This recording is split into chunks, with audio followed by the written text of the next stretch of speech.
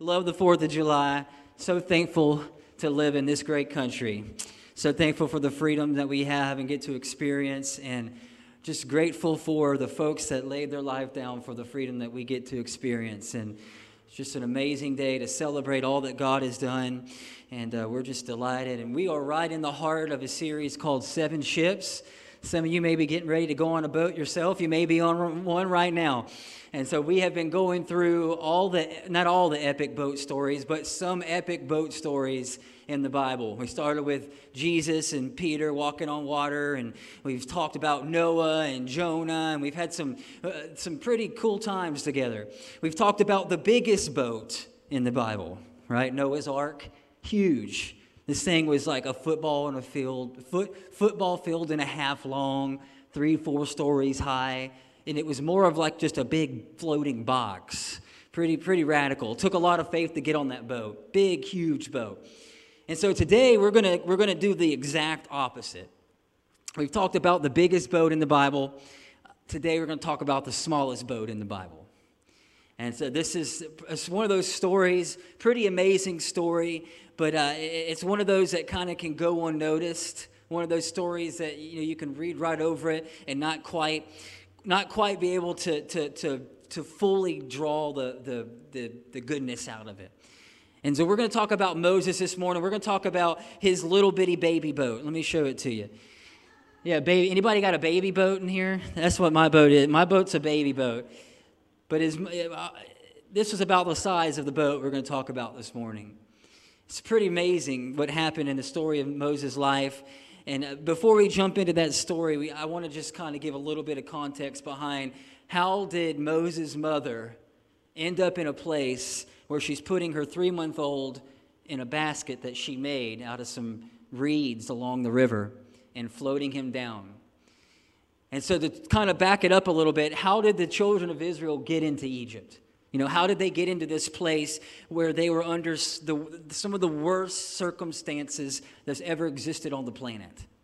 They were told when they could go to work. They were told when they couldn't work. They were told how many children they could have, if they could have children. Everything they did, everything that they had zero freedoms of their own. And so if we roll it back a few 100 years, how did they get into Egypt? How did the Hebrews get into Egypt? Well, you know Joseph. You've probably heard the story of Joseph. Joseph was he was the young boy that had the coat of many colors. His dad loved him so much, but his brothers didn't. And so one time Joseph was out in the field with his brothers, and they decided, you know what? We're tired of Joseph. We're tired of his dream, and we're tired of him telling everybody that he's chosen of God and that one day God was going to use his life to bring freedom to them, and it made his brothers mad. And so they threw him in a pit and left him for dead, took his coat, put some blood on it, and took it to his dad and said, Joseph was attacked in the woods and he's gone. And so what happened was, while he was in that pit and his siblings left him for dead, you think your brothers are mean, you know what I'm saying? There happened to be this I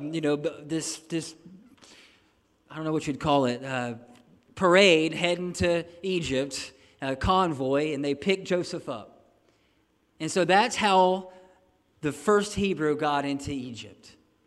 And if you don't know the story, it's amazing. Joseph ended up in Egypt, and God, even in Egypt, even in a land where nobody knew who he was, nobody knew the God that he served, nobody knew who his mom or dad was, they didn't care. He found favor in the sight of Pharaoh. God gave him favor and promoted him. And so he ends up working for Pharaoh, being like his right-hand guy.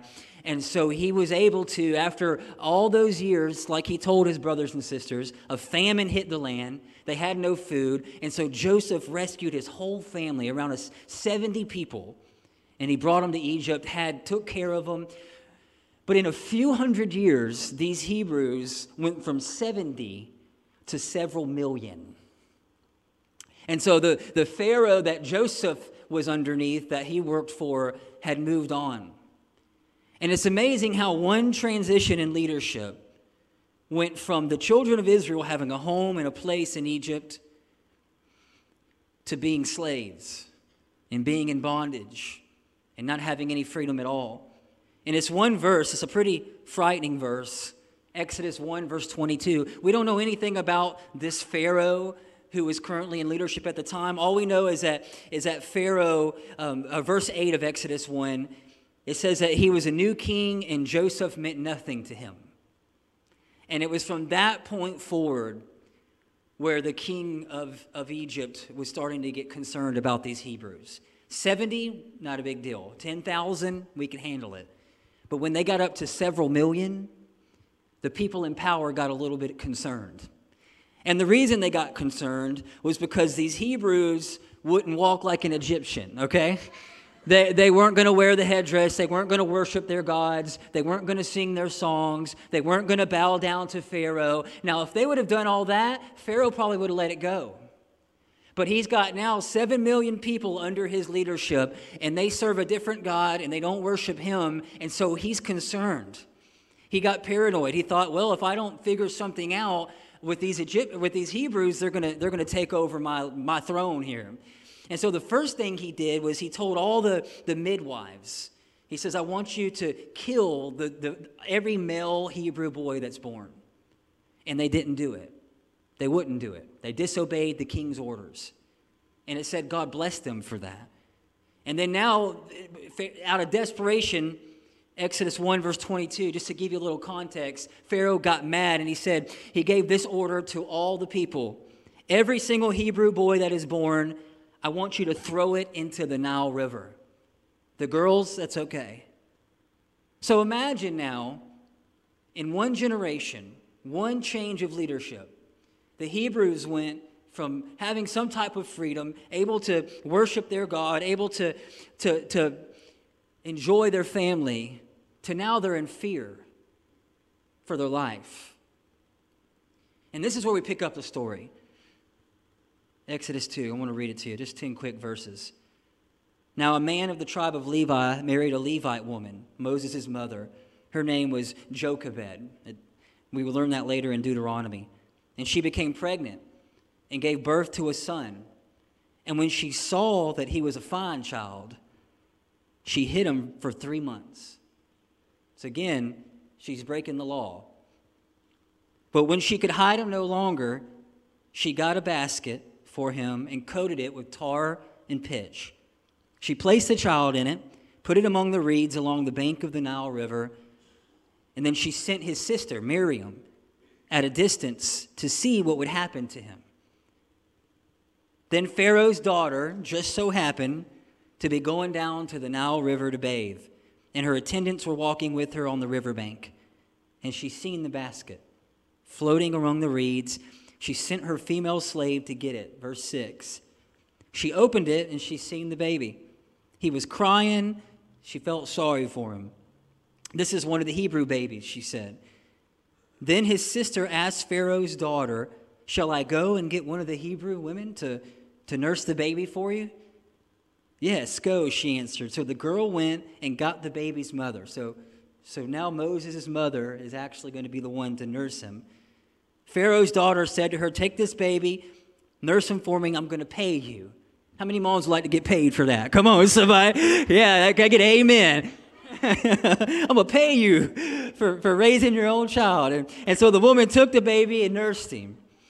And when the child grew older, she took him to Pharaoh's daughter, and he became her son, and she named him Moses, saying, I drew him out of the water.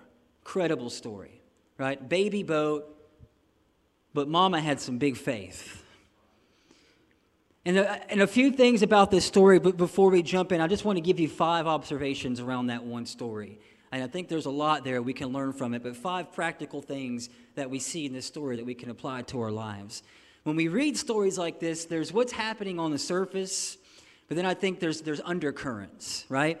We live in a world that what we see is on the physical plane. We see it with our eyes. We can touch it. We can taste it. We can smell it. But everything physical started in the spiritual. Even this building was dreamed up in the mind of an architect before it was built. And so there's more going on oftentimes beneath the surface. And with this story, there's a lot more going on beneath the surface. Pharaoh wasn't just some deranged, crazy king. He was.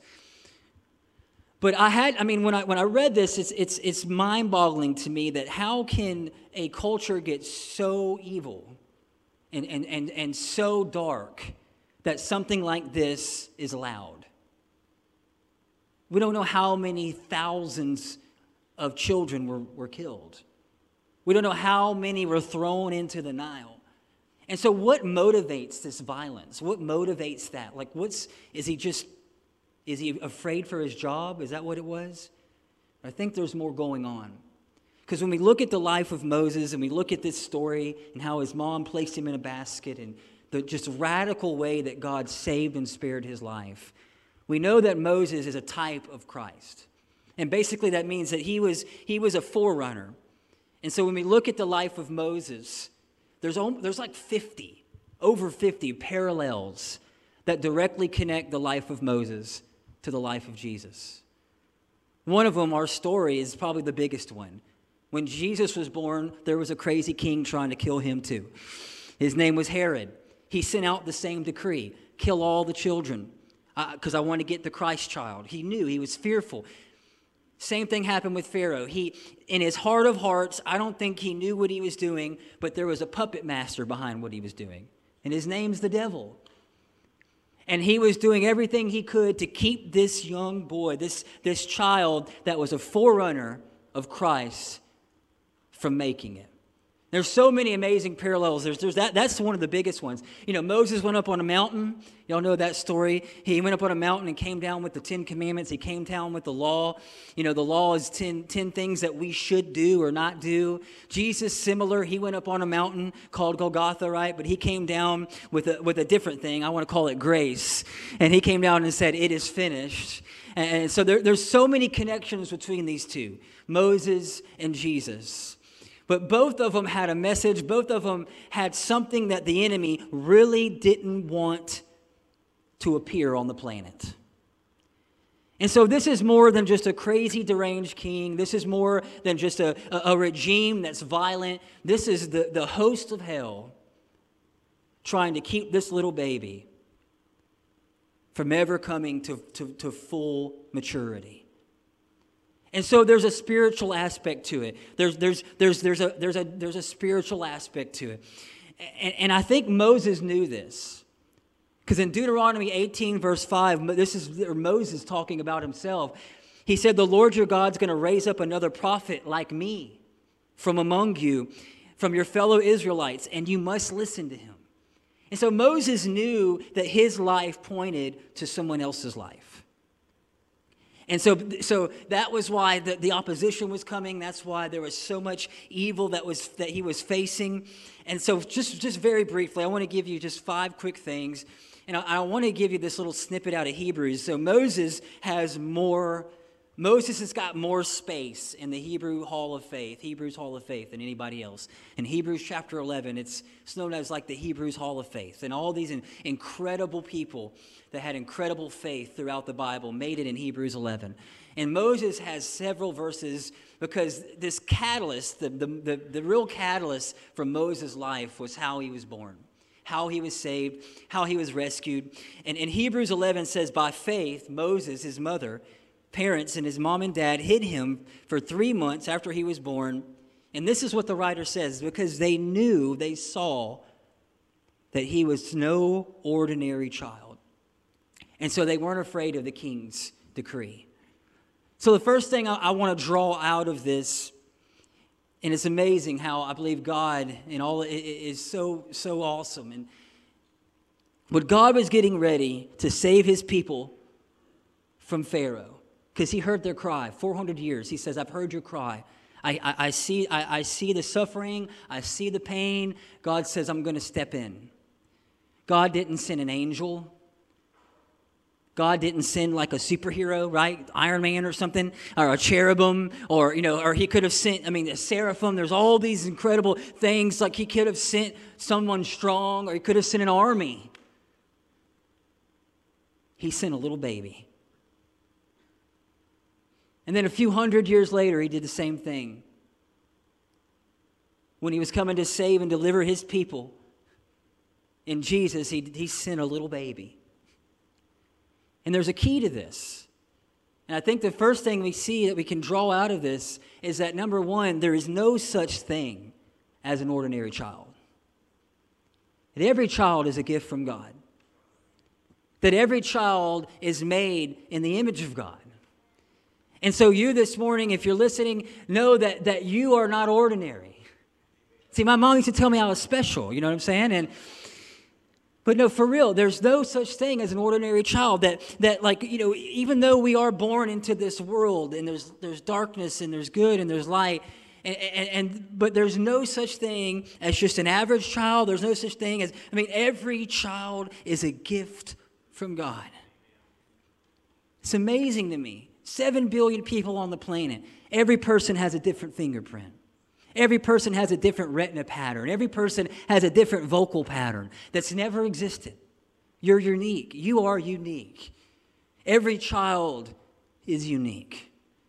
And so we see this spirit of wanting to this evil spirit, to abort, to kill, to circumvent the destiny of these children. Why? Because there's no such thing as an ordinary child. And I love this, and I love Moses' mom, because this is the first act of civil disobedience we see in Scripture, right? It was against the law to do what she did, her and her husband. A decree went out. It is now illegal for you to keep a child that is male. That child must be thrown into the Nile. Every night that they went to bed with that child, they were breaking the law. Every week that went by. Every month that went by. And so I think there's something there. And here we are on the 4th of July. We're celebrating the freedoms that we have in this country. And I'm thankful that the freedoms that we have in this country are founded upon the freedoms that we find in the Word of God. But there are times where civil law does not line up with God's law. And so what are we to do as Christians? I think we see the example right here. I think we see the example right here. She was willing. She said, my fear is the law of God and not Pharaoh's law. And it was risky. She could have lost everything. The whole family could have been. This was so dangerous. But she was willing to do it. Her husband was willing to do it. Why? Because she knew that was no ordinary child. Probably would have been easier just to listen and just do what everybody else was doing. But they were not willing to do it. And that makes me, I think that every person matters to God. Every child matters to God. There is no, when we see this and I think we take it at heart as Christians, it reminds us that every person's an image bearer. And that's why there's so much value on human life. Because this is God's way. When God gets ready to change the world, He sends a child. So there's no such thing as an ordinary child. I think that's the first thing we see in this story. And the second thing that we see is that God is not the only one who knows your destiny. This is important. God's not the only one who knows the gifts that's in you. God is not the only one who knows the potential that's on your life. God is not the only one who sees what your end game is going to be and sees the talents and the treasure that God has placed in you. I like the way that John Eldredge says it. I didn't come up with this in his book, Get Your Life Back. He says, we're born into a world at war. It's a spiritual war. It's light and it's dark. It's good and it's evil. And when we read this story, we realize that there's a real enemy and he knows what's going on. And even though he's using Pharaoh as a pawn, and he's using all these things to try to keep the message of this little child from ever coming to pass, there's an enemy who does not want to see you walk in your destiny. Now, this is critical to remember because just maybe the stuff that you're fighting is not because of something that you did. Maybe it's the potential that's on your life. Maybe it's the gifts that you are carrying around. Maybe it's the fact that the enemy knows that if you walk in this destiny, it's going to take from him. And so I think that when we see this, it's important that when God gives you something, for Moses' mom, it was a child. You can't tell everybody everything. You got to be careful. When Jesus was born, remember Herod, his little trick he tried to play? He got the wise men. He said, hey, little corner conversation. When you find that child, will you let me know where he's at? Because I want to come and worship him. That's not what he wanted to do. He knew the destiny that was on that child. And so sometimes you got to be careful who you tell your dreams to. You got to be careful. You can't tell everybody what God's saying to you. Sometimes you got to hold that thing by faith. Sometimes you've got to hide it. Come on. Because you know that if you, it's just too soon. If you bring it out in the open, it's I've heard a preacher say one time that was where Joseph went wrong. Joseph had a dream, but he told the wrong people. And then they tried to kill him, right? Left him for dead. And so you got to be careful, because there's a real enemy that does not want you walking in the gifts and talents that God has placed in you. There's an enemy that knows your potential. And so now you know how to fight, right?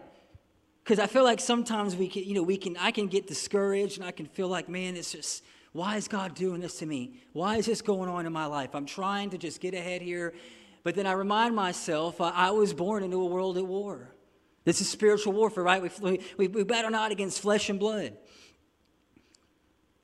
And so we see this in this story. How threatening is a little baby? Well, to Pharaoh, it was extremely threatening, because he knew the potential that was in that child. He knew that was the forerunner, that this child had a message that was going to change the world. And so Mom places him in a little basket, floats him down the river. Now, the Nile River, a little bit about the Nile River, it's the longest river on the planet, 4,000 miles long. It's the average depth of this river is about 25 feet. Some parts of it, 35, 40 feet. This isn't Blackwater River, right? Like, okay, this is, I know this is a big river, y'all. Largest one on earth, longest river on earth. Now, what's in this river? I'm glad you asked. There's piranhas. There's crocodiles. There's a crocodile known as the Nile crocodile. That's the largest crocodile on the planet. Cobras. They like to hang out in the reeds along the shore bank. Exactly where Mama put little Moses. And so the chances of that child making it down the river were slim. But what God, in the way that he works, it's amazing to me how he can take an attack and turn around and use it for good. And when I see this and read it, I felt like what was meant to destroy you may just become a source of rescue in your life. You ever had anything you felt like was just dispatched against your life to hurt you? And you got a witness in here like just came out of right field, wasn't even looking for it, wasn't watching. Didn't pray for this, but here it just comes, and now you got to deal with it. It's amazing how God can take the bad and the evil and the darkness, and he can turn it around somehow, and that's what he uses in our life to give us strength, to get us where he wants us. Because this whole story, to get Moses where he needed to be, to deliver those millions of people out of Israel, he had to go in the Nile River. Can you look back on your life and think about maybe some of the moments where you felt like this could do it. This could be it. I'm ready to give up. I don't get this. I don't understand this. And I can't imagine the pain that Moses and his family were experiencing walking down to that river. That's their only option. You are at a low point in life when your only option for your 3-month-old is to place him in a basket that you made and send him down a deadly river. But God used it. And I think it's because, this is the fourth one. Have you ever seen those pictures where you've got like God and the devil and they're playing chess? You ever seen that? There's like, he's got the pitchforks and he's over there, and the devil's got the black ones usually. And then God's got the white horses, and it's like darkness and light, and they're fighting each other. And I'm sure the enemy thought when that baby went in that basket that he had won. This is over. He knew the potential on that child, and finally, here he goes down the Nile River. But when I look at Moses' life and I look at all the things that happened in his life that should have killed him and should have stopped him, and I look at the attack that came against his family and that came against his people that should have killed him and should have stopped him, but it didn't. It's like the more Pharaoh fought them, the stronger they got. The more Pharaoh persecuted them, the stronger they got. The more that Pharaoh resisted, God brought another plague, right? And another plague. And so what I'm seeing is that no matter how dark of a situation that you may find yourself in, God always has another move. Come on, somebody. And when it feels like your life is in checkmate, and there's no way that you're coming back from this, I want to encourage you. God always has another move. And somehow, some way, he's able to work the stuff out in our life that we didn't want and didn't pray for, and we don't even want to be in it. Don't even want to be in this situation right now. God can use it. Joseph, we talked about Joseph quite a bit. He's a main role in this story.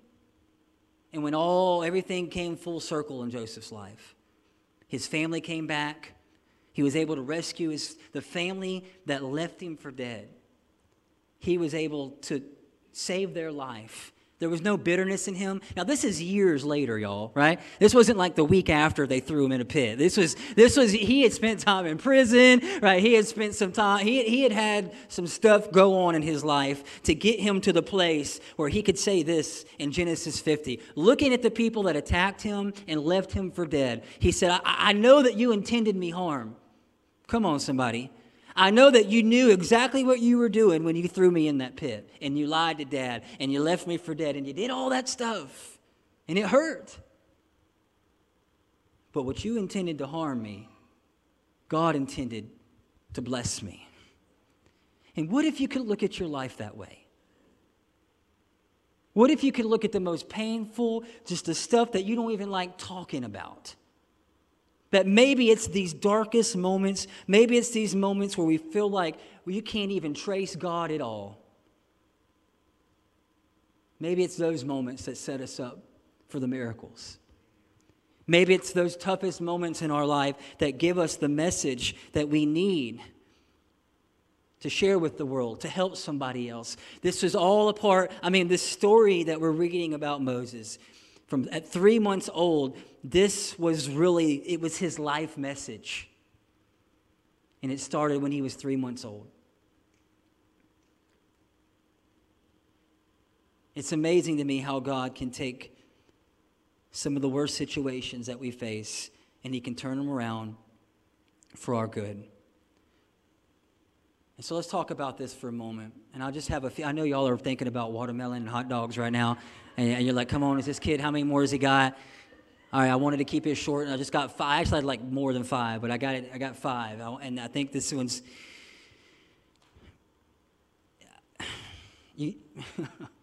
Okay, so Moses, he ends up, if you don't know the story, you probably do. He ends up in the palace under Pharaoh's leadership. And so he ends up going to the best schools. He eats the best food. He's raised like an Egyptian with everything that he wants. And not only that, history tells us that possibly Pharaoh was grooming Moses to take over his role because he didn't have a predecessor. And so Moses now, who was left in a basket for dead, his grandfather is Pharaoh, who's a murderer, right? Violent man. His mom is there, but nobody knows it's his mom. Where's his dad? His real dad? But think about this for a moment. How dysfunctional is that? You think your family is dysfunctional, right? He was left for dead when he was a baby. He gets into Egypt by a miracle. He gets a little ahead and then he ends up murdering an Egyptian. Has to flee for his life for about 40 years. Moses' life was not perfect. But what defined Moses' life, and I hope that that you can take this home with you, it was not his dysfunction and everything that happened to him and everyone that left him and everyone that hurt him, but he defined his life by the way that God delivered him. And I think if you get anything out of this message, if this is all that you hear, let your deliverance define you, not your dysfunction. Because here's the reality, everybody's got dysfunction in their life. If you're a human and you have a heart and you bleed red, you got some dysfunction. I mean, and if you came from a family, there's probably some dysfunction there too, you know. But that was not the message that Moses championed. Moses' life, the trajectory of his life, was based on how God delivered him, down to his name. It's amazing that his Pharaoh's daughter ended up naming Moses prophetically. We don't know if she was a Christian or a Hebrew. We don't know anything about her, but we know she gave him the name. And the name literally means to be snatched out of danger, to be delivered. And so the message, the miracle, is all birthed in this moment of despair where his mom broke the law and hid him and then placed him in this little boat down the river. And that became his message. That became really, I think, the power and the catalyst for him to lead millions of people out of Egypt.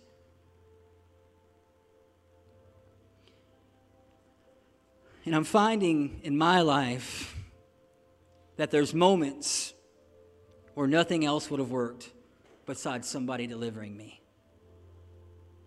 Moses had that moment. We read about this in so many different times in Scripture where people get into such a bad spot where it looks impossible, and then God just steps in. And I think we all need a deliverance moment in our life. Something that God rescued us from, something that God delivered us from. Now, it may not be this, you were placed in a basket and down the Nile River full of crocodiles and cobras. But I'm sure you have a deliverance story in your life somewhere where you found yourself in a dark situation where something in your life was trying to kill you. And God stepped in. And that's where the real power comes. I think that's the message that we have. And it's something that we don't live once. I think we live it over and over and over as we grow older, that we get ourselves into some spots, or if it's the enemy or if it's ourselves, I don't know. But I know that God is faithful to deliver. And I know that God will step in at the midnight hour. And I know that God is able to rescue. And even when it looks impossible on the outside, nothing's impossible for the God that you serve and that we serve. So I want us to do this. If you just bow your head, I want to pray this morning. And I want to pray specifically for someone in here that you've got something in your life that it's hurting you, and you know it is. It's stealing from you. It's taking life from you. It's taking freedom from you. This is what Pharaoh was for the children of Israel. This is what Pharaoh was for Moses and his mother. He was a picture of evil and the enemy.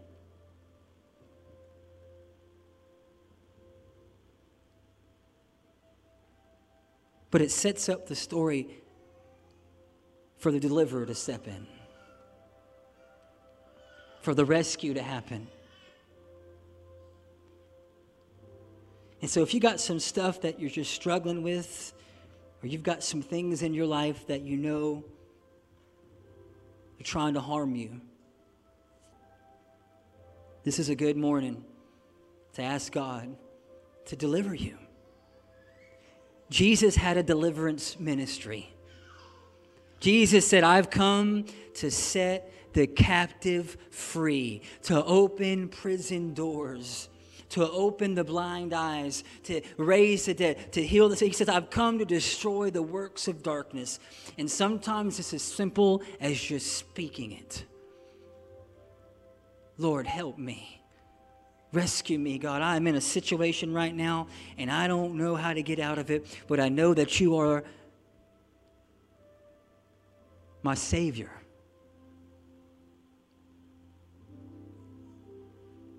And so, Lord, we come to you,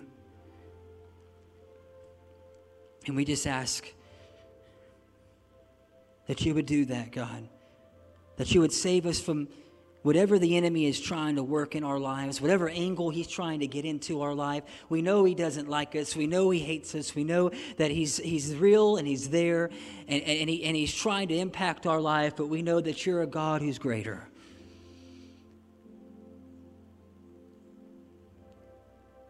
And so, God, let us walk in your freedom this morning. God, let us walk in that victory that you fought for. Let us walk in the deliverance, Lord, that you have for us. With every head bowed, every eye closed, if you're here and you say, you know what, Nathan, I've got some stuff in my life, and I've prayed about it over and over, and I just can't seem to get away from it. I need some deliverance. I need God to rescue me from some things. Just look up at me. Let me pray with you. Just look up at me. Thank you. Thank you. Just look up at me. I want to pray for you.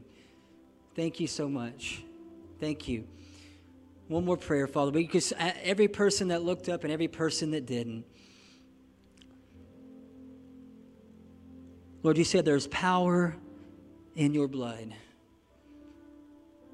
And what does that mean? That sacrifice that you made on Calvary, when you said, it is finished. You spoke it, God. You said, it is finished. We claim that right now over our life. Over the things that are trying to rob joy and peace in the presence of God. God, we take refuge in you. And we ask, God, every person that looked up, every person that didn't, I just pray, God, send the power, send the presence. Lord, rescue them. Quiet the voice of the enemy. God, put a hedge around them. Lord, just even in this moment now, let your peace fill their heart and fill their soul.